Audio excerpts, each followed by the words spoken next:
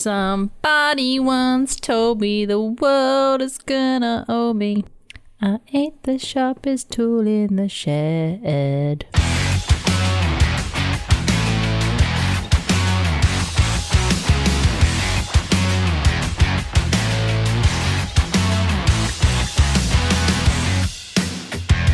What's that at the door?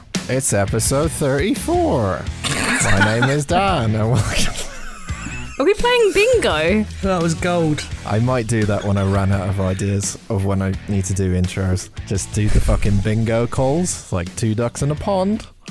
Whatever it 22? is. That's episode 22, so it's too late. We've done that. Is that 22? I don't even know the fucking bingo numbers. I feel like bingo numbers only go up to like 48 or something, so you're going to run out fairly soon if you don't start. How many bingo numbers are there in bingo? Two Fat Ladies is 88, so it must go up to higher than that. Oh, that's true. Well, glad we cleared that up. I'm Dan, joined by Andy. Hello. And Penny. Hi.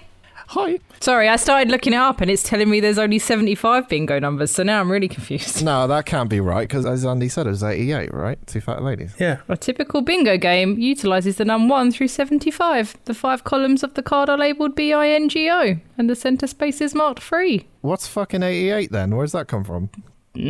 Have we got that wrong? Send us your favourite bingo numbers to unusualsuspects@gmail.com. I'm sure we'll read them out. Probably not. It's clearly 22, 69 and 88. They're the best ones. Yeah, my sister's favourite is obviously 69, a meal for everyone. That's not the real bingo thing, is it? I doubt it, but it's cracking. Okay, cool. Anyway, we're here to talk about movies, apparently. Andy, what amazing movies have you been watching? This week I have watched 2 films. And because I clearly have nothing else going on in my life at the moment, I wrote about them both. So I'm going to give you both the choice. Oh, no. Ooh. Do you want a film with Ryan Reynolds and Anna Kendrick? Or do you want a film with Breckin Meyer and Amy Smart? Oh, you ruined it. You ruined it with Amy Smart. Deliberate. Ah. I think I know the first film. I don't know what the second film is, but should we choose the second film? Well, Breckin Meyer and Amy Smart is Road Trip, isn't it? Road Trip? Yeah. Breckin Meyer and Amy Smart. Which road trip are we talking about here? The movie Road Trip with Breckin She's Meyer not and in Amy Road Smart. Trip. No, wait, she's Yeah, not. she is. She definitely is. Is she? She's the main person. Yeah. Yeah. Oh, God, it's because I've watched Your Trip too much that Road Trip's just gone out of my mind. Lady's choice, Penny. I hate Amy Smart, but I kind of want to know what you've got to say about Road Trip. So you're going for the second option, are you? Yeah. Apparently so. Okay. This week, I didn't watch Road Trip. I watched Rat Race. Oh, Christ. They did another one. They did another what? Another Rat Race? No, another film together. This is the remake, right? No, this is the 2001 film Rat Race. Have either of you seen it? No. Yeah, the one with Rowan Atkinson. Yes. Yeah, the remake, you div. Well, it's a remake of It's a Mad, Mad, Mad, Mad World, isn't it?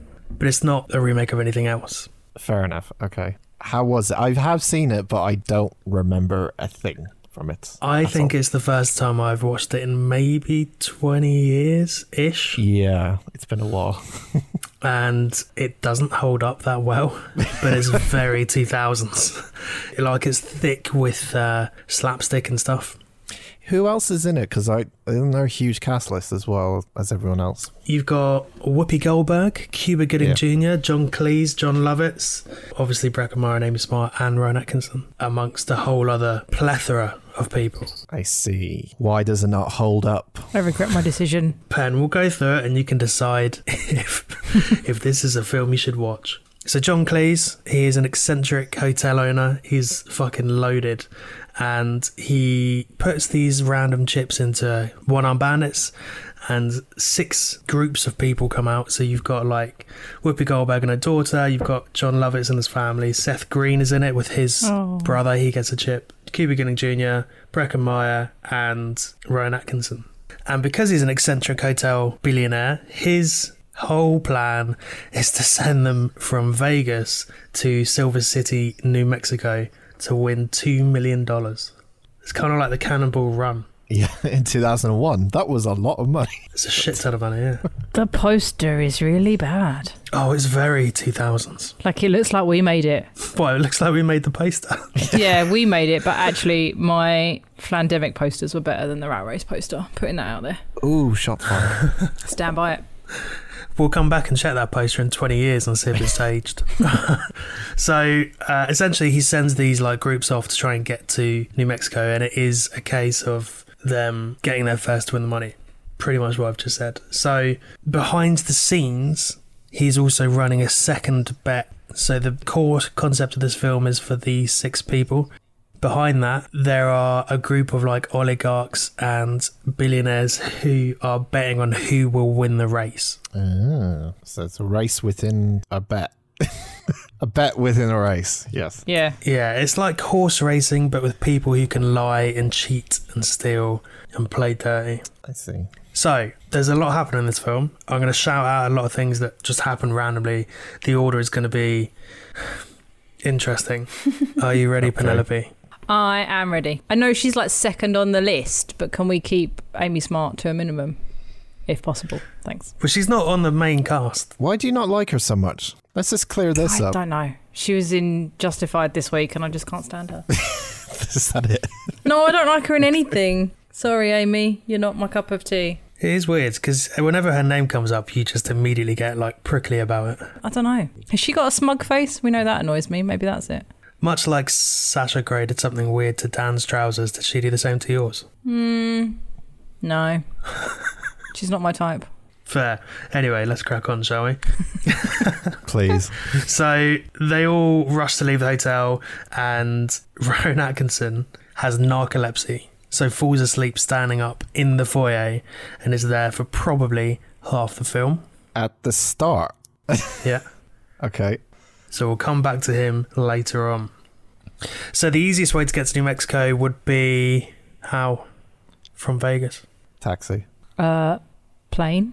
Plane. Oh. It's a plane. So they all go to the airport. A taxi. You want to get a taxi from Vegas to Mexico? It's like 700 miles. Yeah. They've got the money if they win it, you know, 2 million. So, yeah. So they're all at the airport. They're trying to negotiate their way onto the planes and stuff. Seth Green and his brother barge their way to the front of the check-in desk, but they're told that they can't fly. So as a result, they destroy the radio tower. Wait, why can't they fly? Because there's no space on the seats. Okay, fair. So they destroy the radio tower by backing their truck up to it, putting a hook on it, and I think they were thinking of pulling it over. However, for some reason, the satellite starts rotating and it drags the car up with them. So his brother's then scrambling up a ladder to try and avoid getting run over by a car that is now going upright up a bit of metal. Okay. He then falls off, smashes into the windscreen and starts crying as Seth Green starts crying in the front seat. I mean, you know, airports are funny places and you want to go somewhere, especially if you're going to get $2 million at the end of it. I can see why they're annoyed, but I've been annoyed at an airport, but I don't think I've ever been, that's been my first thought, to like take down the tower, because then you'll never get there on a plane. Well, yeah, they're trying to stop everyone else getting there. Oh yeah, okay, good point. It's very slapstick, isn't it? It's very slapstick, a lot of this film. Yeah. So that rules out everyone from flying. They're all in cars, apart from Brecken, your best friend. I love him so much. Because he meets someone at the airport who flies a helicopter and they use a different system, and that person is Amy Smart, your other best friend. That's unfortunate. Oh, I'd love her so much. Brecken, Maya and I would have the cutest tiny babies, I'm just saying. There you go, it's out there. Get in touch, Brecken. Isn't he like 50 now? So? In fairness, you're not far off that either. I mean, she has a thing for 50-year-old men, as we've known. Doesn't look 50, neither does Oliphant. Just because you all look old. Whoa, hang on, simmer down. I've looked 40 since I was 20. Yeah, exactly. I still get ID'd, thank you very much. So, Brecken is in a helicopter, that's important. He is now well ahead of everyone else. Meanwhile, Jon Lovitz and his family, they have hired a car from the airport and they are trying to drive down, and it's supposed to be a nice family holiday with him, his wife, his 2 kids, except he is determined to get to New Mexico. So when his daughter says she needs the toilet and he suggests getting a jar and a funnel, and she then says it's a number 2, How old's his daughter? Probably 10, 12. Oh man, this film. Cringe. She then has to explain, similar like we did recently, she then has to explain what prairie dogging is. Oh, okay, similar. Similar to a turtle head. So Mr. Lovett's resolution to this is to make her stick her ass out the window and poo out of the moving car. Fuck's sake. He can't stop for like 2 seconds. No, you can't. Because the services are 3 miles there, 3 miles back. That's 10 minutes you're losing on the road at least. Yeah. And you've got to get there first. He could stop on the side of the road. She's 10. It's fine. Find her a bush. She's 10. She's too old to be shitting on the side of the road. But shitting out a window's fine. She's not a child. I mean, she is a child, but she's not small. I feel like there are festival goers that will disagree with you, but we'll move on. Yeah. Well, that's true. Meanwhile, Cuba Gooding Jr., now he's interesting because he's a disgraced NFL ref. So what happened was there was a coin flip and he couldn't read the flip right, so he cancelled the game and sent all the players off. What? That's so... What? What? Yep. That's dumb. Yeah. Instead of just re-flipping the coin, he binned them all off. So he gets in a cab from the airport. Good choice. And the driver recognises him as the ref because he's a Cowboys fan and it was Cowboys that were done over. So he drives him into the desert, strips him down and then leaves him. All because of a coin flip. Oh, because he was the ref of the game and the guy got annoyed. Because he was the ref who fucked over his team. I see. He couldn't just ask the players, what does that say? No. This is so fucking... It's ridiculous, this film. It's great. So, we're now back to the Jon Lovitz family. I assume he's wiped his daughter's arse. Probably not. You never see that. Good. I don't think he would have done it himself either. That's weird. But they see a sign for a Barbie museum. And the daughter, having just shot out of a window, gets quite excited about it. Fair. Reluctantly, they stop and... Hang on. You can stop for the Barbie museum, but they can't stop for her to have a poo. That's what I'm thinking. Yes. Or is she like, well, you wouldn't let me poo with dignity, so now you're taking me to the museum? It's a combination of that and the fact that she's whining about they never get to stop at things she wants to look at. But also his wife headbutts him whilst they're driving because they're all fucking fed up of being in the car. Wait, his wife's there? So she... His wife's there. She let her poo out of a window? Again, begrudgingly, yeah. Right. So they all get out of the car because they're like at each other's throats. They go to this Barbie museum. Except it's not Mattel's Barbie. It is Klaus Barbie. Also known as the Butcher of Leon, a Nazi officer. What? Now, this is a family of Jews who are now walking around a Nazi museum. Was it not clear before they paid the entry fee and went in the door? Like, I could see why they were confused to start with, but I feel like there was maybe 1 or 2 opportunities for them to turn around before they went into the museum. I agree with you. See, I would have thought the Barbie museum would have a bright pink sign. Yeah. This is a black sign, so they probably could have seen that and gone, doesn't look like the Barbie logo, but no. Okay. Fuck it, we'll go in. Yeah. Meanwhile, Seth Green and his brother, who have managed to get another car, have seen Jon Lovitz's car on the side of the road, so they break it. Good. So Jon Lovitz is forced to steal a car, and it is Hitler's car. Okay. So now he's driving around in Hitler's Benz. And it's even funnier because he's a Jew, I assume. Exactly, they make references to that. This is not... Yeah, it hasn't aged. It's 2000 comedy, as you said. It's just not. Oh, it gets worse. Does it? Oh, good. Fantastic. Yep. So, meanwhile, back to Breckin and Amy Smart. So, she is obviously a helicopter pilot. They take a quick detour to her boyfriend's, who is Dean Cain. Christ. And she catches him cheating on her with her mate in the pool in the garden.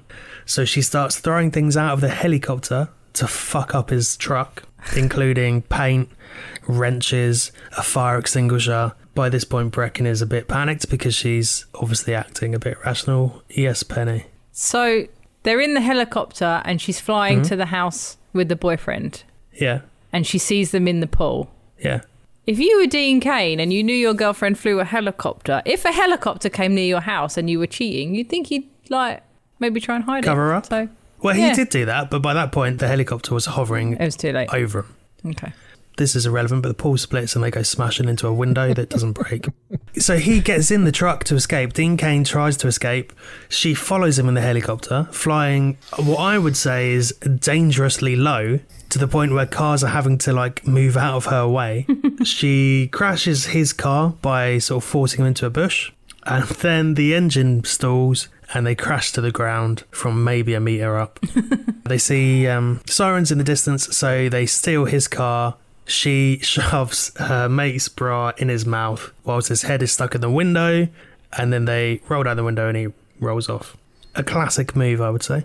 This is so like going back in time to what we thought was funny, but now I'm just realizing it's kind of like when we watched Eurotrip and we were like, yeah, this just doesn't... Eurotrip was still funny though. Yeah, I would say, but this is kind of like I don't know what the right word. I mean, I haven't seen it, so I can't tell you if I thought it was funny in 2000 or I think it's funny now. Like, the fact that I don't remember a thing from it, I think I saw it in like the cinema as well. The fact that I can't remember a thing from it is very telling, I guess, from it. I don't think it's a bad film. Like, it's an odd film, but I think depending on if you've been drinking or stuff, I think it would... Like, it feels like a stoner comedy, but that's not what it was intended to be, if you know what I mean. That's the thing, isn't it? If it can still be funny but be dated, you can still watch it now and be like, oh, that is probably not a joke we'd make anymore, but it's still a pretty funny film, I guess. Yeah, it's like Blazing Saddles. It doesn't necessarily hold up to 2021, but it's still a cracking film and it's still pretty funny. Fair enough. So, Cuba Gooding Jr., he's been walking through the desert. He's now just in his... He's never going to get there doing that. ...boxers and a vest. And he finds a rest stop, storms into the toilet and sees a bus driver. So he takes his clothes by persuading him that his wife is giving birth and he needs them for different things. He needs the hat for her labia and stuff. Why does he need a hat? He needs his jacket for her placenta. It's weird. Surely he just needs some pants and a shirt. He doesn't need the hat. That's all he needs, but he needs everything. Oh. So he manages to get it all, leaves looking like the bus driver, gets on this bus, and it turns out the bus is heading towards an I Love Lucy convention, and it's just full of people dressed as... He could have just asked the bus driver really nicely to give him a lift. For a lift. Yeah. That's the problem with this film, Pen. There's a lot of things that don't make sense. Yeah, but then the film would be... I mean, it could be this, but the film would be boring if you just had a guy going to a bus driver. Can I have a lift? Yeah, sure. If it made sense. If people were sensible and used logic, it would be dull. Back in the hotel foyer, Sleepy Bean wakes up. Sleepy Bean? He remembers he's in a race, runs straight out of the hotel door and gets hit by a van.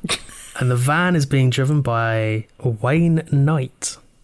Who's that? Wayne Knight? Wayne Knight is the guy from Jurassic Park, Nedry. Oh, okay, yep. Okay. Okay. It turns out Wayne Knight is an organ delivery driver and he's heading to New Mexico to deliver a heart for a heart transplant. When you said organ delivery, I thought you meant like the piano. Pianos. Oh, fuck's sake, Penny. No. I don't know why that was more... That makes more sense than... Fucking... Anyway, go on. Sorry. None of this makes sense. None of it makes sense. So we're now back to Whoopi Goldberg, who we've not really seen much of. She ends up off route somewhere with her daughter and they find this nice little squirrel lady, played by Kathy Bates. And she asks for directions and Kathy Bates is like, buy a squirrel. Look after the squirrels. Have a squirrel. And they refuse. What? So that's wrong. Get a pet squirrel. Yeah, she's kind of like Annie Wilkesing it. If you know what I mean. Like, seems quite sweet and nice, but then there's a bit of a sinister edge to it. So she gives them directions, and they follow the directions, and it takes them off a cliff and into a pile of scrap cars. This is like, you know when you got all those news stories of people following sat-navs into rivers? Yeah. I'm like, I get you, but also there was time for you to stop before you drove into the river or before you drove off a cliff. I know this is not the point of this movie. Also, this is a written film written by someone and that went, that'd be funny. So they went over a hill and then when they came down the other side, like the peak just, they couldn't stop. I don't know why they didn't brake, but it just sent them careening down this hill off a cliff edge and into a big pile of cars. After they hit the car and the back levels out so they're flat, The car in front of them, the boot opens, and a skeleton pops out holding a bag that says "I love squirrels." Oh, for fuck's sake. All right. So she stole the squirrels off of whoever was selling them before? Nah, Kathy Bates gives everyone a bag that says "I love squirrels." It's got nuts in, just in case you see squirrels down the road. Oh, okay. So you can feed them. She's nice like that. Meanwhile, the Green brothers, they realise that there's two of them. They can both drive, so if they get a key cut... They realise there's two of them. Sorry. Oh, there's two of us. It takes them about halfway through to realise that. Weirdly, no one else thinks about that. No one else thinks, well, we'll do that. They don't bother. So they go to get a key cut, and the hardware guy overhears them talking. Seth Green is like, don't talk to anyone. Don't tell anyone about there being $2 million in this place in locker number 001. Don't tell anyone. Very specific. The guy hears them, obviously, runs off with their key. Jesus fucking Christ.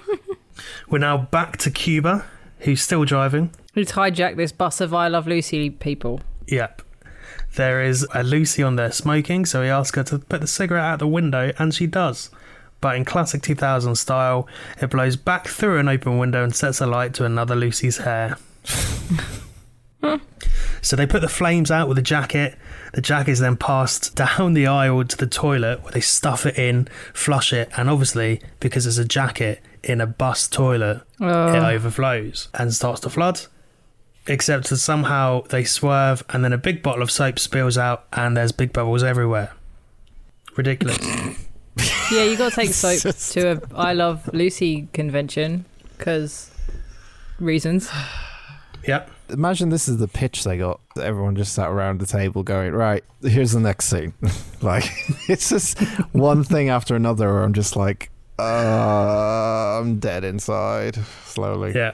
Do you want to know my favourite bit of trivia I've just found out about this film? Go on then. There's a guy in this film who plays the rental car trainee, and he's the guy from the Pretty Fly for a White Guy video by The Offspring. Oh, that's really weird, because I thought he looked familiar. Haven't I seen you before? I couldn't work out where it was. It's because he wasn't talking Spanish. Probably, yeah. He didn't have a 13 tattoo. Or 31. Anyway, let's keep going.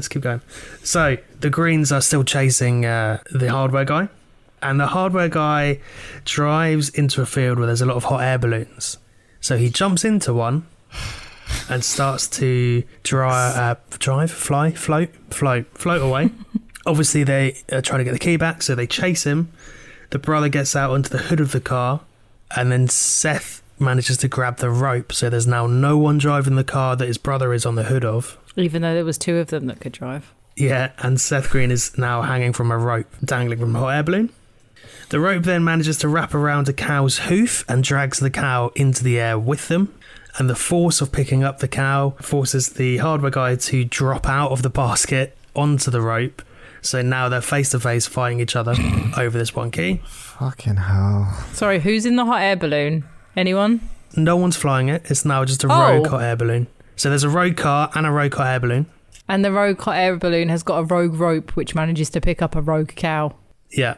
Okay, moving. I should add, Seth Green was also being like flown into cows and bashing them, like hitting them in the side and stuff. Mm-hmm. So they're now face to face, they're fighting. Seth then squirts cow from the milk udders into the guy's face, steals the key, and then drops into a lake. I can't let it go that you said cows from the milk's udders. I'm really sorry. Sorry. We've talked about cows before. You surely know. He then starts squirting milk from the cow's udders. Well done. I got it. Edit that back in. Perfect. Yeah, sure. No problem. So, back to Cuba Gooding Jr. We're all over the place on this. Is anyone keeping up? I mean, it's one thing after another, isn't it? I'm just it's constant. Bewildered about the writing. It's constant. And stuff. This is me like toning it down and quickening it up as well. Did you enjoy the film then? Did you say you enjoyed this? I mean, I didn't mind it. I quite like John Cleese. He's quite fun. There are some fun moments in it. There was a lot of crap. The last 10 minutes was bullshit. Okay. Just wondering. Only the last 10 minutes. Okay, there was a lot of bullshit, but we'll get to the last 10 minutes shortly. So we're now back to Cuba Gooding Jr. He's still driving the bus with the Lucys. The cow then smashes into the windscreen. Because obviously it does. Yep. Yeah, of course. Does it turn into a burger or something? No, not yet. Okay, all right. So he panics, swerves the bus, blows a tyre, and the Lucys all try and help him whilst he's changing the tyre. Except by doing that, they let go of the spare tyre so it rolls down a hill. And then they tip the whole bus over. Out of spite? I'm like, I don't know. They just like, it just seems to go for no reason. Maybe is it because all the Lucys are holding it up to change the tyre? Maybe, but then they'd all be flattened. He then starts telling them that he's not a bus driver. And they're like, no, you're the best bus driver ever. And he's like, no, I'm genuinely not a bus driver. Then they start chasing him and he runs down a hill to escape from them. Meanwhile... What is this fucking film? Meanwhile, Jon Lovitz is still in Hitler's car and the kids are there. One of them's playing with Hitler's harmonica. Of course, the classic. The other is wearing Eva Braun sunglasses. Wow. Okay. And his wife, Babs, I think, is wearing Eva Braun's lipstick, which is quite a deep shade of red, almost a brown, you could say. Lovitz himself, he is playing with a cigarette lighter and he burns his finger, his middle finger. So he sticks it out of the convertible to cool it down, then looks across and he's giving a biker the finger. He then apologises and his wife is like, oh, he's just trying to cool his finger down, and also gives her the finger. So then the bikers attack the car, run them off the road. It's just one thing after another, isn't it? It's just one thing. It's exhausting.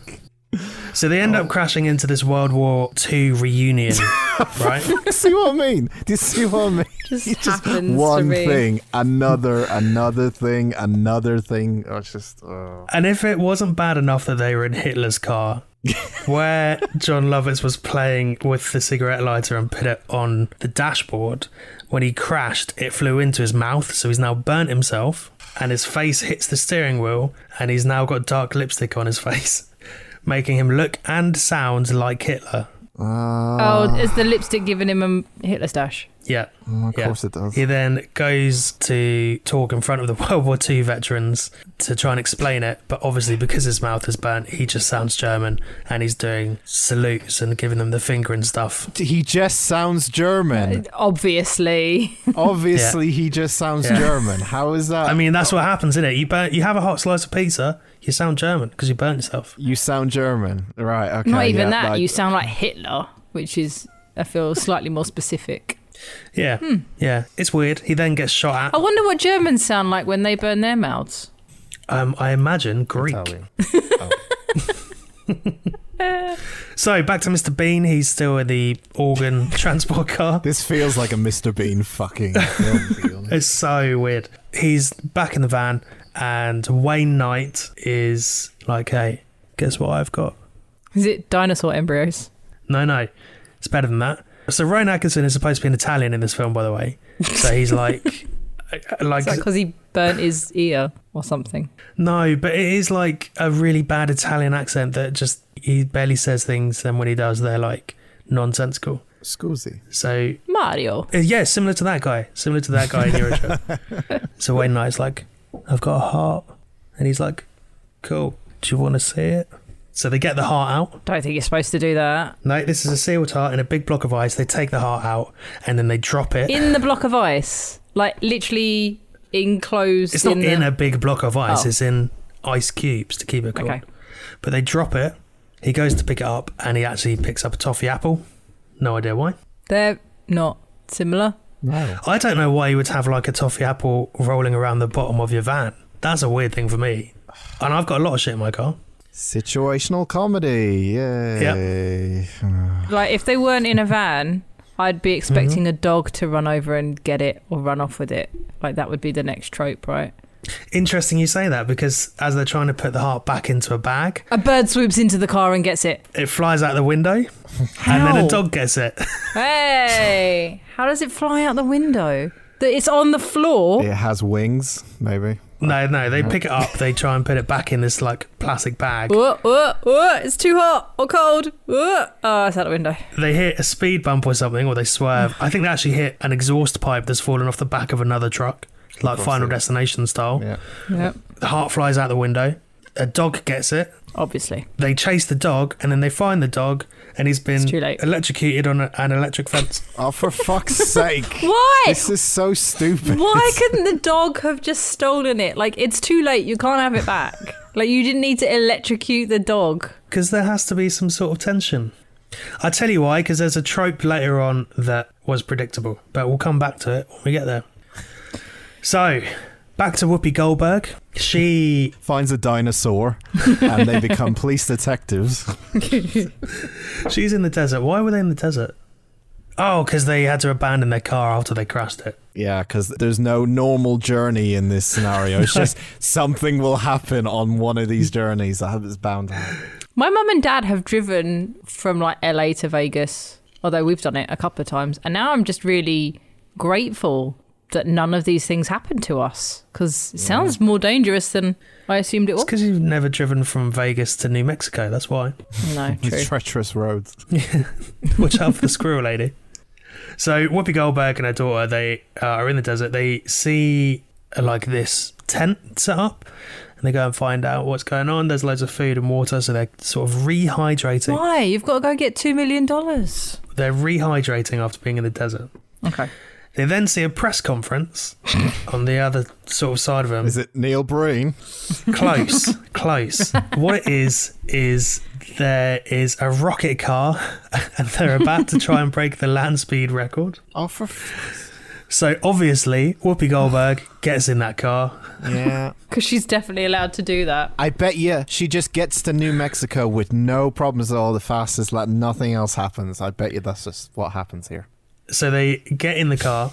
Yes. And people are asking who the fuck are you and you why are in this car? Guys. No one's even noticed that they're in it. But people are asking, like, the science guys, oh, what's the top speed? What's the current record for the land speed and stuff? And she's like, how do you start it? So he tells them how to start it. She pulls a green lever and they are off immediately. They break the land speed record. Well done. They then get out of the car, and because they're so fucked up from being in a rocket car with like no oxygen and stuff, they're walking and sort of a bit dazed and stuff, and they come across a group of mentally handicapped people, right, who are on a day trip. Oh no. And they are then put on the bus with them. Okay. Bet that goes well. Like, I bet that's aged really well. Yeah, I'm afraid about what's going to happen now. So we'll come back to them. Okay, thanks. All right. Can't wait. John Lovitz, meanwhile, he's told his family the truth. He said they were trying to go to New Mexico for a job interview for Inc. Terrible. It's terrible.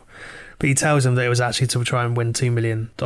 I mean, surely that's a reasonable reason to go. Like, did you need to lie about that? That's a better reason to go for me. Yeah, I'd be like, fucking let's do it. Let's go now. Yeah, we won't stop at the fucking Barbie museum, Dad. Keep going. Yeah. I'll shout out the window as well. It's fine. So they tell him that they just want a normal holiday. So he says, okay, fine. Walks off, gives them all a milkshake, except he has laced the milkshake with sleeping tablets. So they're all drugged. He then puts them in a recovery truck and heads to Silver City. So he drugs his family and leaves them, like puts them in a truck? No, he drugs his family and gets the recovery truck to take them to Silver City. Oh, okay. I thought he'd left them. So he's with them. Okay. That would be weirder.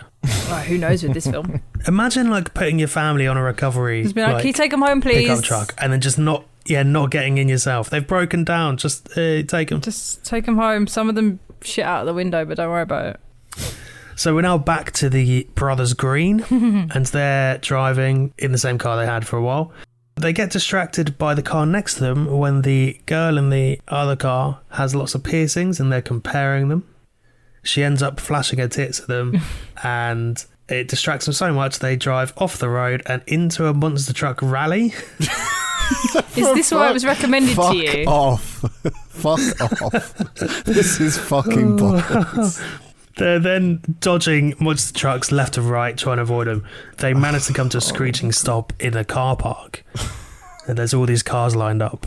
And I think we know where this is going. No idea. No idea. That's correct. There is a truck about to jump and crush them all. Oh, yeah. So as the truck is in midair, they realise and they panic to get out of the car. They do get out of the car, and then they end up stealing the monster truck. And I don't really know how.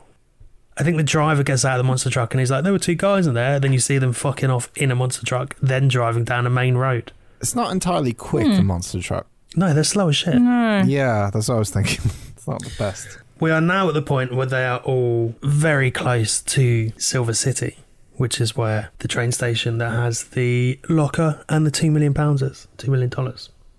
There seems to be some slow traffic. The monster truck's not going very far. The recovery truck is going slowly. Brecken and Amy's truck is also going slowly. And that is because Cuba Gooding Jr. is in the middle of the road on a horse. They then see the station. We don't know how he got the horse, do we? He just sees a horse on the side of the road and gets on it. Just as you would. Just fair. Yeah. As you would. Well, for $2 million, yeah. Yeah. Yeah, I think he was about 15 miles away when he sees her. 15 miles on a horse, that's not going to be quick. No. Logistics brought to you by Andy. They're now running down the main road to trying to get to the station. They are all in shitty states. They're like limping and stuff and hobbling. But Sleepy Bean, and I've missed a bit here, Sleepy Bean, after him and Wayne had decided that the heart was probably fucked, they talk about finding a drifter, cutting out his heart. Oh, wow. And then Wayne Knight is looking at Sleepy Bean like, yeah, that's it. I'm going to cut you up. So he runs away, jumps and lands on a high-speed train. What? I feel like it's hard to jump on a train, let alone a high-speed one. I mean, this train has got to be going like 70 miles an hour or something. And he jumps in between carriages. Parkour beam. Yeah, meanwhile, so after he's jumped in it, Wayne Knight's like, oh, this is bollocks. I'm really annoyed. He puts his hand in the electric fence and then the heart starts beating. No. This is the only problem she has, is this bit. So, everyone is now running towards the station, except for Sleepy Bean, who has just got off the train and he is there. He sees John Cleese's assistant Grisham, who has been involved in all kinds of schemes up until this point. He runs to the locker, puts his key in, and then falls asleep before he can open it and get the money. Why is he so sleepy? Is he narcoleptic or he's just tired from being on the train? He is narcoleptic. Okay, that makes more sense. Yeah, probably should have added that in earlier, right?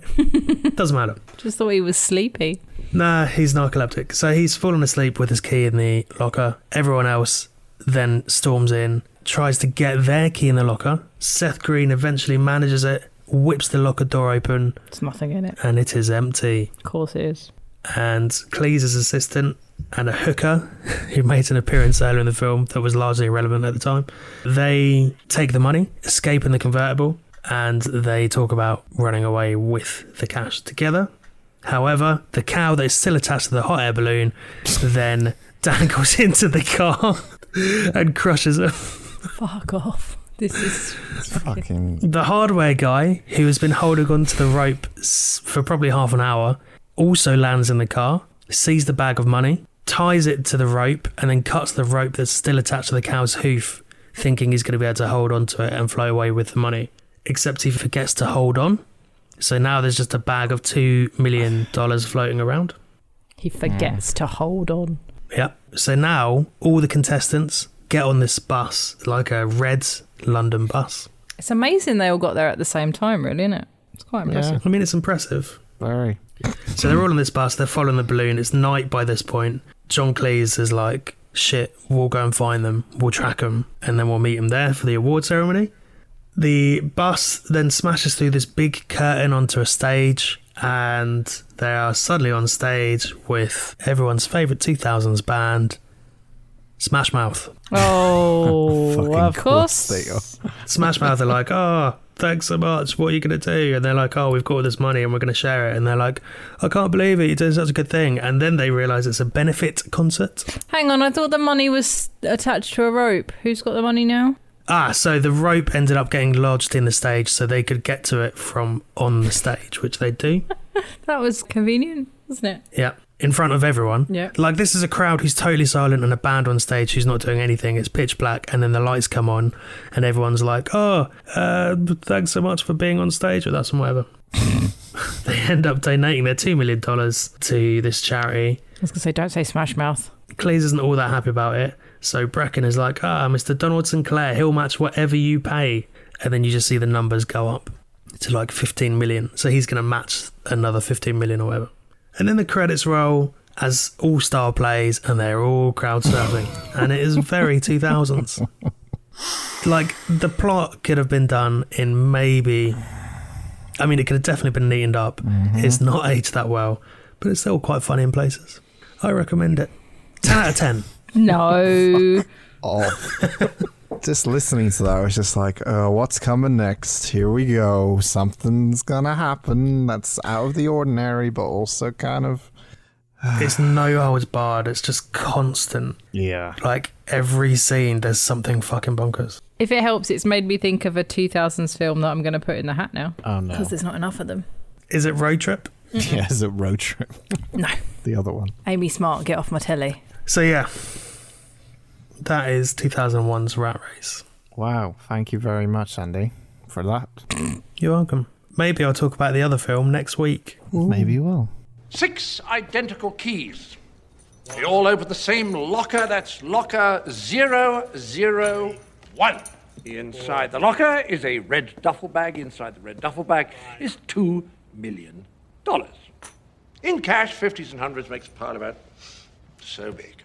First one there keeps it all. Penny, what you been up to? I didn't really have time to do anything. Sorry, everyone. But I did watch... Don't shake your head at me. I did watch Kingsman, and I had a question.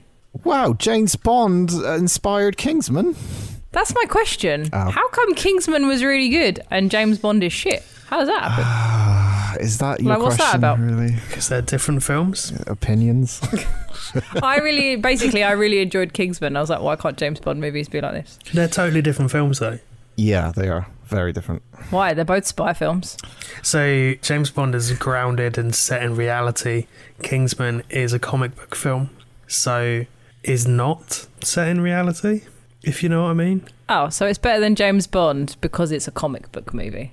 But you're preferencing it as being better than James Bond is what I mean. In my opinion, it's better. Yeah, in your opinion, it's better than James Bond, the one James Bond that you watched. And that Pierce Brosnan one that I've seen, probably. Yeah, but that doesn't count because the Pierce Brosnan ones are not great. Yeah. But they're totally different. Like, they are... obviously, the Kingsman is more colourful and vibrant and... more comic relief. Yeah, it's funnier. The action is totally different. It's bigger, it's bolder. They also came out probably 10 years apart. Actually, that's probably not right, actually. I didn't mean that specific James Bond. I just meant James Bond in general. Like, I was surprised how much I liked Kingsman, seeing as how much I didn't like James Bond. Well, we learn something new about ourselves every day, is all I can say. Have you seen the second one? No, I heard it wasn't as good. Well, there you go. It's not. I watched it last week and it's not great. I will say this for Kingsman. Colin Firth was incredible, considering he's only known as being like that boring prick from Bridget Jones. Yeah. To you. Like the shit he does in this film. I'm sure he would say he's known for other things, but yeah. Yeah.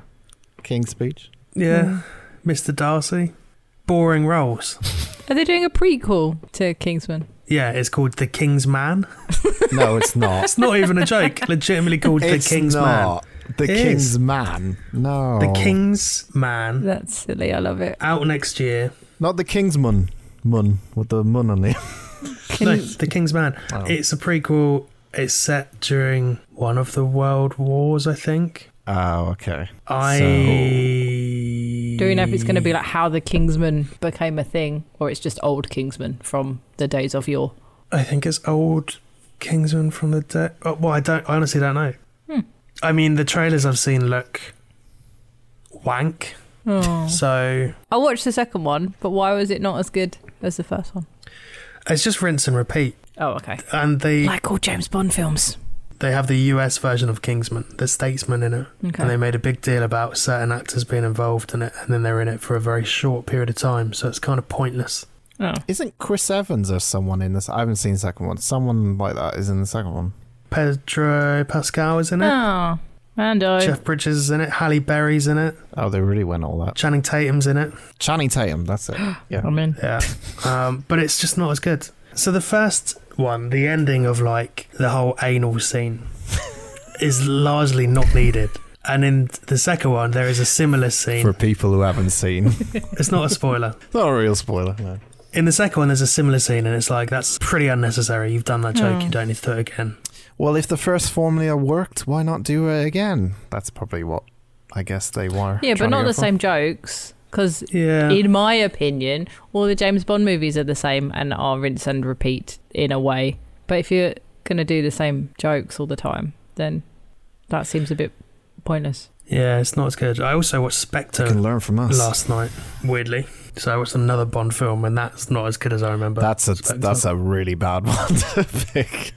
So hang on, far they're all bad except 2. Casino Royale. Casino Royale's good. Skyfall is good. And the rest are bad. Quantum of Solace is crap. Like nothing happens in it at all. Awesome. 2-hour films about nothing. So hang on a minute. How come I'm not I don't like James Bond films, they're stupid. And you're like, no, they're not. Well, actually, out of like the 20, only 2 of them are any good. We only talked about Casino Royale. Which was fine. Casino Royale is a fine film. It's a good film. But yeah, if we talk about the other ones, sure, we're probably not going to like them. But Casino Royale is good. They're very dated. I've had so much stick this week for saying I don't like James Bond. Good.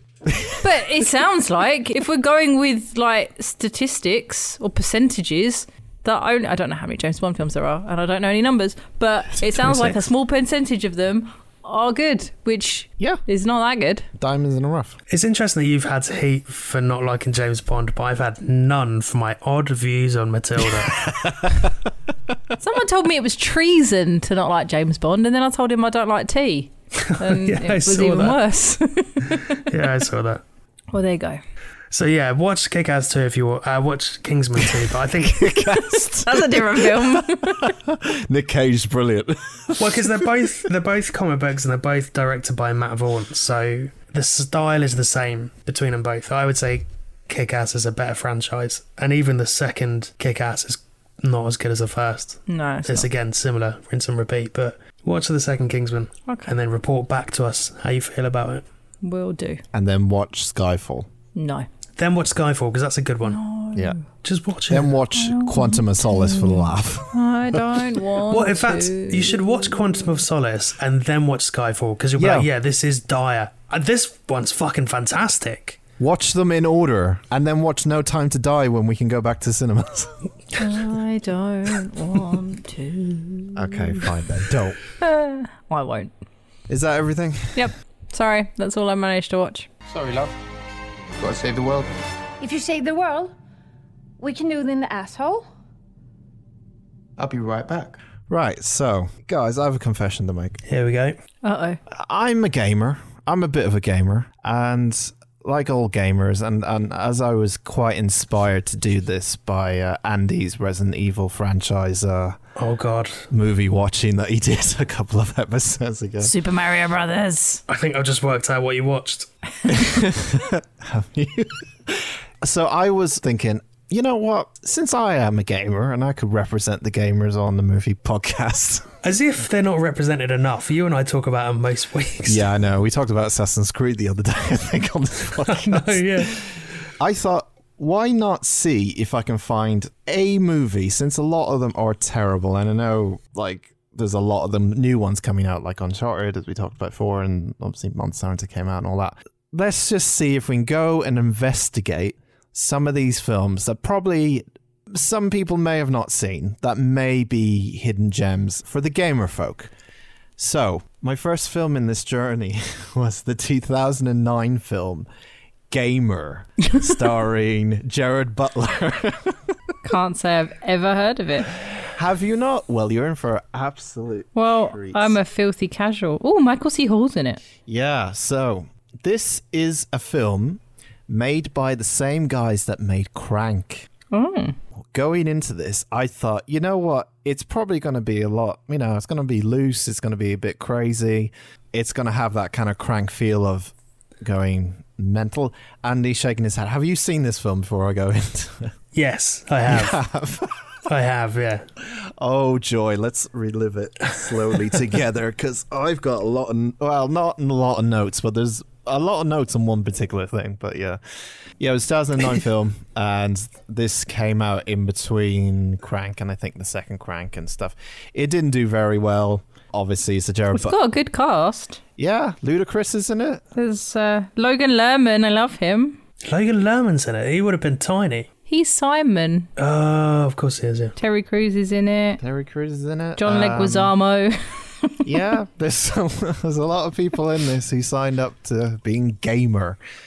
So the thing about it is, I really didn't know what it was about. I knew it wasn't like it didn't do well, but I didn't know what like the premise. Usually with these kind of films, it's like it's based off a franchise. Yeah. So with Gamer, I was like, maybe it's got the Ready Player One, trying to do that kind of Ready Player One thing. Maybe might be not as good as Ready Player One, but either way, we'll go into that another time. But it ended up being something that the first time I watched, I fell asleep to, as anyone to fall asleep.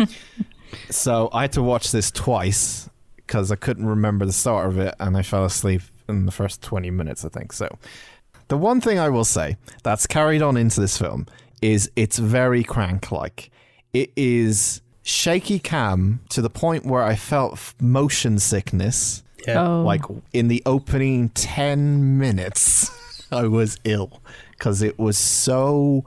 They remember when Penn talked about as well, when she talked about internet ghost stuff. Yep. And the internet connection seemed to go bad when things go wrong. Mm-hmm. Yeah. Well, they play on this trope a little bit with having the shaky cam, but also having glitches as well.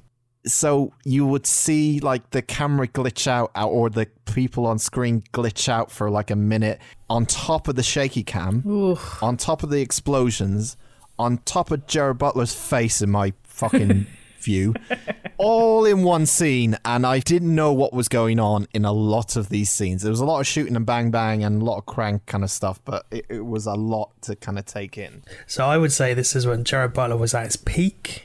Okay, if you will. This was like a few years after 300, not long after Law Abiding Citizen. And I would also describe it as Death Race meets Call of Duty. It's like Death Race for a shoot 'em up, innit? Yeah. I think, the action parts, maybe the other parts of it, I have... Anyway, we'll get to it. So the main story, I won't go through every single detail. I'm just going to give you the highlights or the lowlights of this film, more or less. We meet Cable, who is played by yours truly, Jared Butler. And he basically is a man who... so the way this works is the world is like 2037 or some bollocks or something. Jared Butler is kind of on death row, and the way this world works is if you're on death row, you have a chance to live or escape death row by competing in shooty games, real life shooty games, by shooting other death row shooty inmates. Or if you win 30 games, you get free from your death. It doesn't matter what you've done. You just get free by winning the 30 games of Call of Duty. Absolutely mental, isn't it? But the way it works is that because it's 2037 or whatever, people outside of the prison, I guess, or where these guys are kids that play these games, and they can control these convicts using VR. Is it Human Robot Wars? Yes. Yeah, kind of. Wow. So Cable is controlled by this 17-year-old rich kid who has like the biggest VR widescreen TV, and he plays, I forgot the name of the actual like the game itself, but he plays as this character, and he's up to 28 victories, so he only needs 2 more, and then obviously Cable gets released. Now the kid controls Cable. He controls his movements, he controls what he sees, what he shoots. Cable doesn't have any control over his actions. It's all been done by a kid. He's Sergeant Bash. I'm so in. Jesus Christ, that's a deep cut for anyone. So this kid is like popular, and so is Cable, because they're like the only people that have gone on the streak to win 28 games. The kid is rich. Cable is not really rich. He's just like alive. He's glad to be alive, but he can't do anything because he's been controlled by a robot. What does the kid get out of it? Just money props and fame and boobs. He gets money at the end if he wins. Yeah, I think so. Like they give him a check and some boobs. Yeah, that seems. There's a lot of missing plot holes in this good thing. I'm not really going to go into a lot, but yeah, there's a lot of plot holes. But the thing you need to remember is Cable is not being controlled by himself. He's being controlled by the 17-year-old kid. Now, Cable has a missing wife. Well, his wife's not missing, but she's on the other side because he's gone into this prison. And they have a kid. And he's been in prison for so long that he hasn't really seen the kid grow up or anything. So he's trying to leave so that he can see his wife and kid. First problem with this film, red flag 1. Here comes my red flags. Oh no. So, because he's gone to prison for, as we learn later on, murder, but we'll find out why, Cable's wife thinks the only way to really get money now that her husband is gone, is to kind of set herself up in this other VR experience called reality. And it's, society, not reality, society. Or something. One of those fucking ones. I don't remember. This is one of these films where I'm just like, I don't care. Something, but yeah. This is another game that people can do the same thing. You log in your home into someone's body, and then you can control that person and you can see what they see, but they're real people that you can control. She thinks the only way to get money now is to give up her body so that someone can control her body and she can make money. And that's the only way she can make a living, apparently. Not get a job anywhere else. But it's VR OnlyFans. It is pretty much. Oh, is he like fighty and she's sexy? Yeah. Yeah. Okay. I mean, okay. Yep. It gets bad, but I'm just going to go through it. But yeah, she thinks that's the only way. Now, the connection here is that the VR game that she's in is by the same developer that Mr. Cable is in. So he first created the VR reality game, and then he made the shooty bang bang game as his next project, which are two different kind of bang bang games. Two different kind of bang bang games. Very good. So one of the most disturbing scenes in this whole entire thing, which I don't know really what it says about the people who wrote about this, because remember, the film is called Gamer. Your target audience is probably going to be people who play games, maybe, I would say. I would hazard a guess, right? So the way they represent the people who play these games, so in one instance, she like gives up herself to like basically get paid so that her body can be used in this game. And the person that plays as her is this big, fat, sweaty guy who's like half naked in his, like he's fucking huge and he's sweating and he's in like a really damp and murky kind of room. Is it like when in South Park when they all got... Yes. Yeah. Yes. Exactly. Yeah. Exactly like that. Relatable, I would say. It's relatable. He's dipping his like waffles into maple syrup and just chugging it down in one go, and he's just like it's fucking disgusting. Like I'm thinking, I'll be honest, that makes me slightly aroused. Dipping waffles into maple syrup, that's a dream. It's funny you should say that, Andy. As we'll get to that in a minute. But my problem with that is like, so this is your representation of like a gamer, right? You're done the stereotypical, he's fat, he's alone, he eats a lot, he sweats a lot. He's probably on Reddit 25 times a day. Like, this is your target audience. Yeah, and you're fucking representing them as this. Probably won't be appreciated by your audience. But in fairness, the people who are like that will not be seeing it as, oh, look how grim they are. They'll be looking at it as, we get to control these women and fuck. Yeah. So, yeah. I mean, it is silly. It is stereotypical, let's put it that way. Mm-hmm. But it's also somewhat grounded in reality, maybe. Because if you had the chance to do that, there's probably going to be guys who be like, yeah, I want to play as a woman. Yeah. All right, Yeah. So, yeah, there you go. Anyway, this big fat sweaty guy has no name. I don't really know. Big fat sweaty dude. So he plays as Cable's wife every so often in this game, and he likes to get fucked, as in she gets fucked by a lot of guys. And the way they show this is by having the fat dude, whatever he says is kind of shown, she says basically. So he would say something like, "Oh, you're so hot." And then she would say, "Oh, you're so hot," to the character, I guess. Yeah. And then they do this thing where there's a man and then there's her. And what in actual fact is happening is there's two sweaty guys talking to each other going, "You're so hot. Yeah, baby, take it." Yeah, like it's just weird, isn't it? It's grim. It's fucking like the fat dude gets off to, he literally gets off, like he does his cum face and everything getting off to getting. Sorry, this is going to be very explicit because it's a crank film more or less, but yeah, he does his cum face a lot. I'm just going to say. Anyway, let me talk about Terry Crews for a bit. Terry Crews in this film. Oh, Terry. He is angry Terry Crews. Oh. Yeah, very surprised. He's actually the villain. He's like one of the villains in this. Not Terry. I know. I couldn't really get into him being a villain because it was just like, it's just Terry from bloody Brooklyn. Yeah, love Terry. So this plot, okay, again, there's going to be a lot of plot holes, but he is one of the convicts that is in this group that Cable is in. He doesn't want Cable to get to 30 games, so he gets released. So he's going to make his life a living hell while he's still there, aka try to kill him before he makes his 30 games. Why? I don't know. He just sort of felt like that. Does Terry play? Is he in the Pew Pew games? He is in the Pew Pew game. However, the twist is he sings a song one day I'm not kidding. This is all happens in the film. He sings a song to Cable one day. You know the Pinocchio song, "No Strings on Me"? Yeah. Got no strings to hold me down. And he basically says to him, "No one's controlling me. I'm in here with my own actions. I've got faster reactions than you, not some fucking kid that's controlling you." So it raises a lot of questions to why Terry's after Cable, and also why is he not controlled by a kid or someone else outside of this prison? Very strange. And I'm assuming he's not got 30 games, has he? Because he's still there.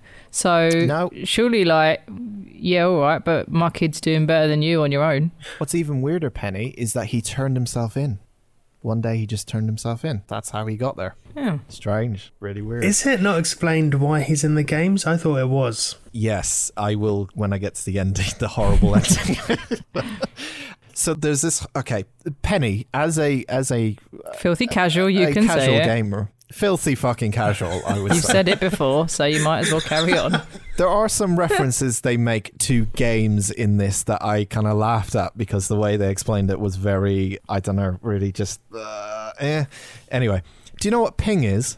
No. Okay, so ping is the time it takes for someone to press a button on the keyboard, say at your computer, to reach a server. Okay. So that's just milliseconds, like 80 milliseconds, whatever. So that's ping. Okay. Now, ping is very important in video games when you're playing online because you want to have a fast good ping. A fast ping so that your reactions are on screen quick, right? Mm-hmm. So they make this whole argument about the fact that Cable is going to die because Terry Crews has no ping because no one's controlling him. But Cable's being controlled by a 17-year-old who's obviously going to have ping because internet connections in 2037 are not advanced enough to have less ping. I don't know. I mean, it makes sense in a... Does it? Well, it makes sense that he hasn't got a ping and Cable has got a ping. But what if Terry Crews' reactions are slower than Cable's ping? Yeah, exactly. How do you not know that? It just sounds adorable because it's a ping. My ping's better than your ping. I should bring into this, Michael C. Hall, aka Dexter. Dexter. He is the owner of the game. He is the creator of both the Society game, Reality World Society game, and this one, the Shoot Shoot Bang Bang game. So he is the developer of both these games. He's mega rich. He lives in a really weird building, and yeah, it's him. He's fucking weird in this film. He's got a weird accent. Mm-hmm. He acts weird. He's kind of like a Nicolas Cage ripoff in this film. Yeah. It's really weird. He has a weird dance number, doesn't he? He does. Yeah, towards the end as well. Yes. It turns out that he doesn't want Cable to reach 30 wins. And he's the one behind the whole Terry Crews being there because he wants Terry Crews to go in there, kill him first. And yeah, just beat Cable. It seems weird that nobody wants him to get to 30 games. Nobody had to make this rule that you could play 30 games and get out. Like, you could just stay on death row. There's a reason, and I'll just say it now because I keep looping back on myself. But yeah, the reason why Cable is in there is the reason why everyone is in there. They have a chip in their head that makes them be controlled by someone else. Yeah. Cable doesn't remember this, but he does at the end of the film, was one of the first 2 people to use this chip. Okay. And the way they tested it was getting him to kill his friend by command. Oh, so he didn't even really kill anyone. Like, it wasn't his fault. Yeah, from Michael C. Hall. Yeah. So Michael C. Hall was controlling him when they were testing it, and he doesn't remember this because he was kind of brainwashed and stuff. And he just, and for some reason, the kid that Cable had and his wife, he adopted the kid when Cable went into the prison. Just took it off the 2 of them for some reason. I don't know why he took the kid, really. I guess he wanted leverage in case he got out, maybe. Probably, yeah. I have a question. Sorry. Yeah. Are they controlling them with console controllers, like little? No, it's literally like Kinect. If you just move your hands and your face, it's just rubbish. I really wanted like Logan Lerman to be sitting there with like an Xbox controller. No, it's like Minority Report. Yeah, okay. In fact, it's exactly like Ready Player One. Yeah, it is pretty much like Ready Player One. Yeah.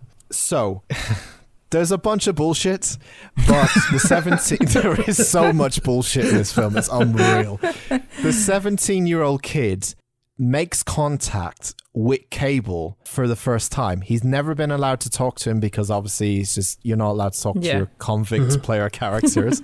He downloads a mod, Gamer Talk, to allow him to do this. Well done, there we go. He downloads a mod to allow him to do this. It's obviously against the rules because you're not allowed to speak to the convicts and stuff. And he speaks to Cable and they devise a plan for him to get out before the 30 wins because they're convinced because of Terry's low ping rate in terms of he's a human, he's going to kill Cable before it's too late. So we need to get him out of there as soon as possible.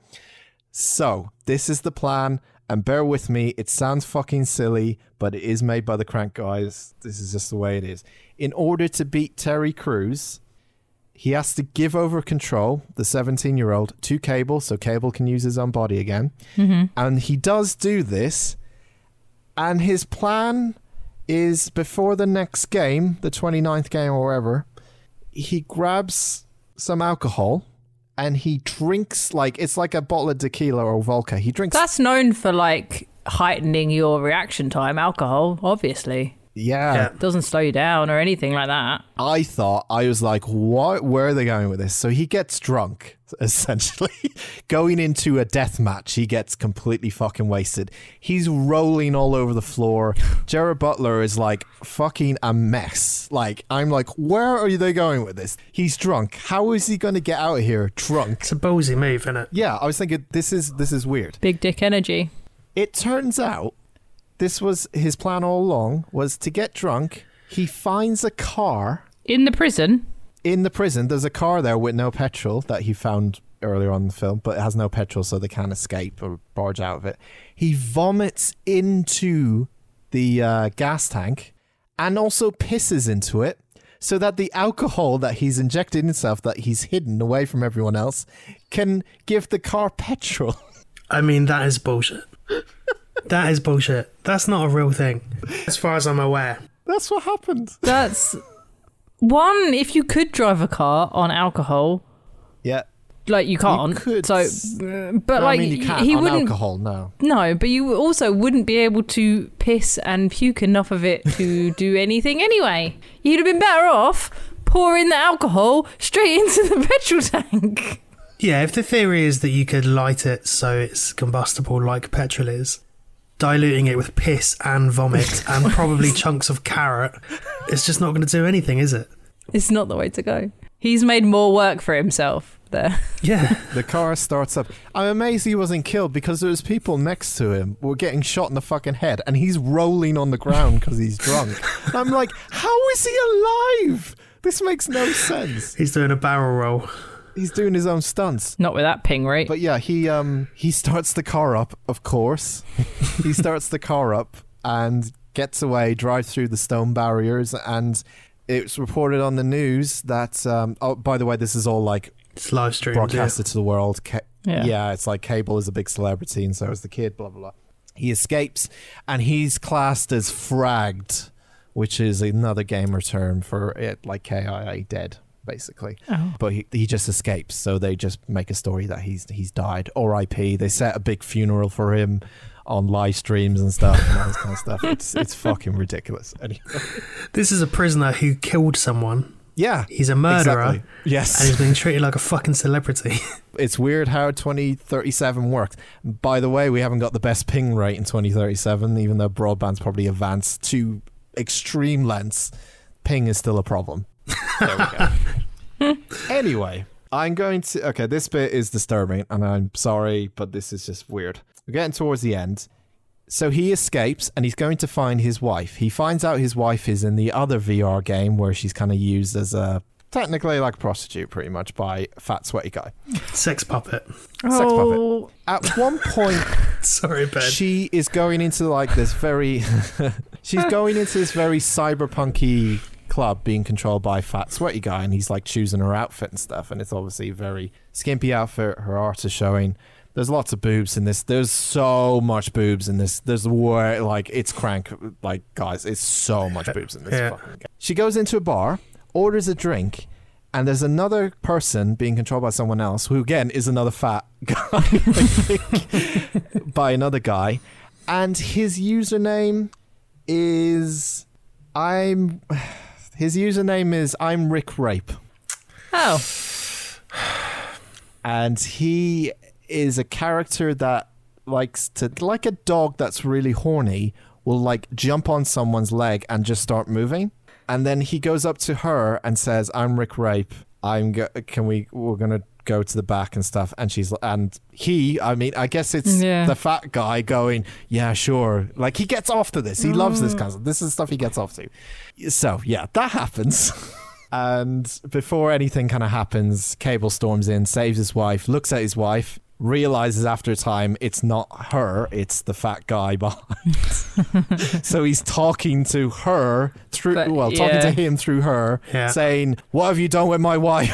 Like shaking her, and I'm like, where is this going?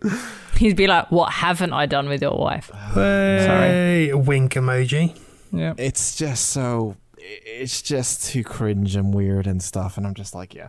Eventually he gets the chip out of his wife and stuff, and then she's able to come back to normal, but she's like, my daughter's gone, the guy who made the video game that you're in and I'm in has her. We have to go find him. His name is Castle, by the way. Michael C. Hall's name is Castle in this. Great name. The horrible I'll just explain the ending. The horrible ending is they go to Castle's house. Ironically, not a castle. It looks like a castle. It's pretty fucking big. It is pretty big, though. It's a big mansion. And he ends up doing a dance.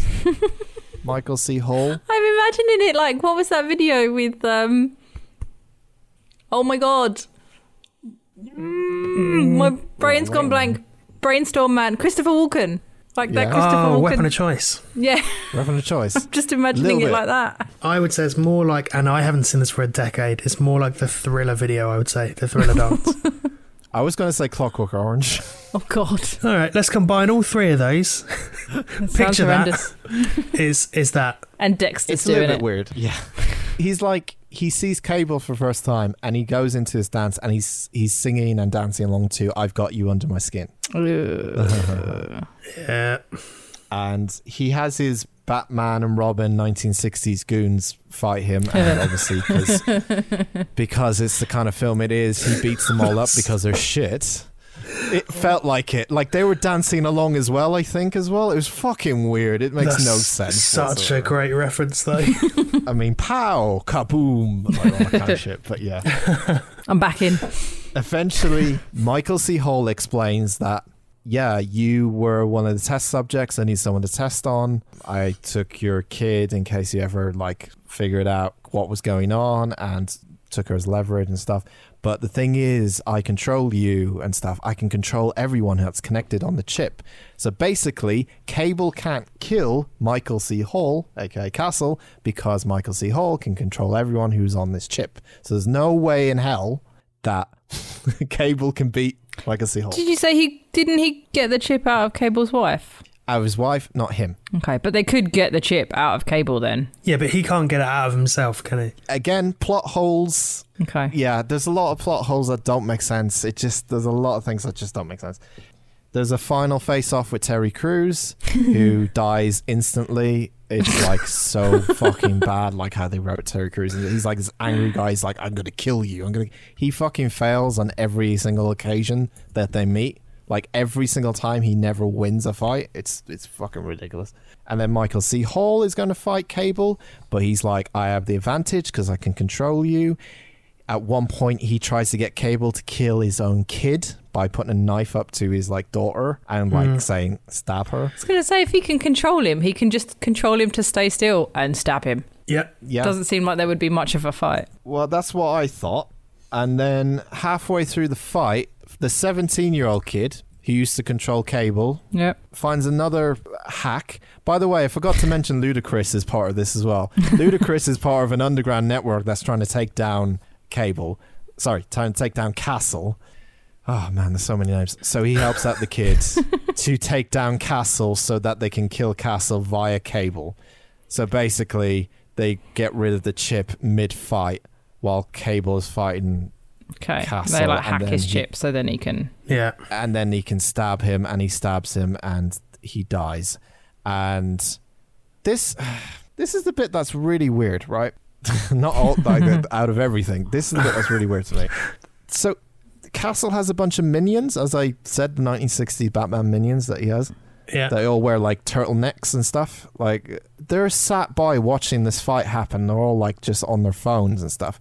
He dies, Castle, and they go, whoops. And then as Cable's about to leave with his wife and child and happy ending and stuff, he goes to the guys that are the minions and he's like, can you just remove this from everyone? Enough blood has been spilt. And they're just like, yeah, sure.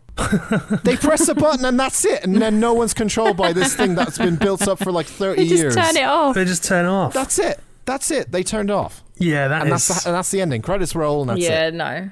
Because that's a bullshit ending. He could leave for like, you'd leave that like 48 hours and you'd just turn it back on again, wouldn't you? Yeah. Fuck that guy. Awful. It's awful. When the credits roll, yeah, does it say game over beforehand? Yes, it does say game over. Of course it fucking does. Of course it does. I don't know whether to be mad at the film itself or the lack of gamer references, but the ones that they did use were kind of insulting a little. This is like, this isn't really showing me anything. I haven't learned anything from this film. What the fuck was it? Like, what was I meant to learn from this? That fucking, I don't know, internet ping is going to be bad in the future? I don't know. Do you know Second Life? I do know I used to be part of Second Life. Oh, I never played it. I saw that, was it Jimmy Carr was the first comedian to do a set on Second Life or something.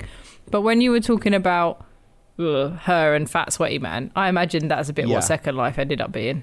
It's exactly like it. Yeah. It's pretty much what Second Life, the dark side of Second Life, once you got to the, once you pretended when you were a kid that, I'm over 18 and you went over to the dark side of Second Life, then there was some fucking weird shit you saw over there. Everyone banging everyone. Yeah. There's a great documentary about it, I think, called Another Second Life or something. Go watch it. It's some weird shit on there. But yeah, that was Gamer, and I haven't learned anything as a gamer. All I've learned is that I'm apparently a fat, sweaty guy. I did. I learned about ping. That's good. You did learn about ping. Yeah. Well done. Maybe. Congratulations. Your next Call of Duty session, you'll be just that little bit more knowledgeable about network settings. You'll be, asking about everyone's ping rate. Yeah, how's your pings? While I'm getting shot. That's a pew-pew game, right? Call of Duty. Yeah, by 12-year-olds, normally. Abusive 12-year-olds. I don't recommend this film, but it's kind of disappointing because even though it is very Crank-like, it is just too... Like, Crank's ridiculous. We all know Crank's ridiculous, but this is like silly, like too silly that it's like all those kind of over the top moments, which are fun, and there's like very violent, like Crank was, but it's just written like a silly, stupid story, and it just doesn't fucking pay off in the end. So yeah. I mean, we've said it before, Crank is like that because that's how it was written. Like, that's the artistic style. This is if different. it's supposed to be like that on purpose. This is less so. What's the rating for this? Well, on Rotten Tomatoes? No, as in what's the ping rating? PG, U, 12, 15, 18? It's rated R, so 18. 18 then. There's a lot of blood. There's so much tits in this. Like there's even, because I like final thing. Sorry, I keep going on, but like final thing. Remember when Penny or someone made a reference to the girls in Crank that were sitting in like glass bowls? Yeah. Mm-hmm. Someone made a reference to that. There's girls in glass bowls in the fucking bar, and it's the same chair. Do you think they just recycled the set? It's the same universe. It's weird. It does feel like the same universe. Like they're wearing the same clothes. It kind of feels like that same. It's the same style of camera shots as well. Like the whole thing is. It's not 16:9. I don't think Crank was 16:9, like widescreen. It was I can't remember the fucking resolution, but you know what I mean. It's not the standard 16:9 widescreen, but it's filmed the same way. It's got a lot of like little things that are linked to Crank, I would say, but it's just horribly written. I can't wait for Gamer 2 to be made and Chev Chelios just to turn up as like the boss battle. I'd watch that maybe and see what happens. Yeah. But yeah. I'm into the whole human robot wars angle. I mean, you might like it, but it's kind of. I probably won't. Slightly offensive, this film. I gotta be honest. It's kind of slightly offensive. A little bit. I don't want to be that guy who's like, oh, you can't have women doing that and stuff. Like, I guess it, but it's still a bit too much. Like, I was watching it going, this is too much. It's on the nose, isn't it? Yeah. It sounds offensive and on the nose, but like we just said with Second Life, I feel like that is exactly what would happen. It's true. Yeah, that's the part of it that I'm like, you know what? It would kind of happen. But we don't need that for wider entertainment purposes. No. If that's what you're going to do in your basement, then... I mean... Keep it in your basement? Yep. Keep it in your trousers. Anyway, that's Gamer. I'll stick with Dogs 5. Thanks. Dogs 5? I wasn't sure where you were going with that. Yeah, my silly computer game that you don't understand, Dan. Oh, fuck's sake. That's, again, it's not a computer. It's a Trojan virus. It's not a computer. I think I can handle my own business. You're not hearing me. This is not something you can control. They gonna kill his ass, Simon. I don't even know what the hell you're talking about. I just play games, man. That's right. It is a game. You want to win it, don't you? Yeah. Then you need to cut your strings, puppet master. No ping. You feel me? I do. I do feel you, my giant brother. Well, then let's rock, baby. Reminder, Film Ella Hat next week is Funny Games, Woo! The English version, right? English version of Funny English Games. version, yeah. You could watch the foreign version. They're shot for shot, as Andy and I were discussing earlier. But we're watching the English one. We are, yeah. So yeah, that's next week. So we're doing Film Ella Hat. And Penny, what's the socials? You can find us on Instagram and Facebook at Unusual Suspects Pod, and on Twitter at Unusual Podspect. I'm at Penny_PhotoPit. At Dan Talks a Lot. Choices 21. We'll be next. Yeah. That glug of coffee really helped, didn't it? I didn't know what I was going to say. I'm still getting over that fucking film. I was just like, I'm so amazed by it, but I'm just like, yeah. Sorry, we'll be back next week. We can get my words together. And blame the ping. Blaming the ping. In fact, to be honest, I'm having actual internet problems right now. Sorry to break the sausage at the moment. But we've been having internet problems. That's what I call it. Just snapping the sausage. Snapping the sausage, having a look inside and having a little poke around. Having a rummage. Oh. Yeah, we're having actual ping problems, so, you know, it kind of hit reality a little bit, so there you go. Anyway, hopefully not next time. We'll be back next time for more fun and sausages. I'm Dan. See you later. Bye. Goodbye, everyone.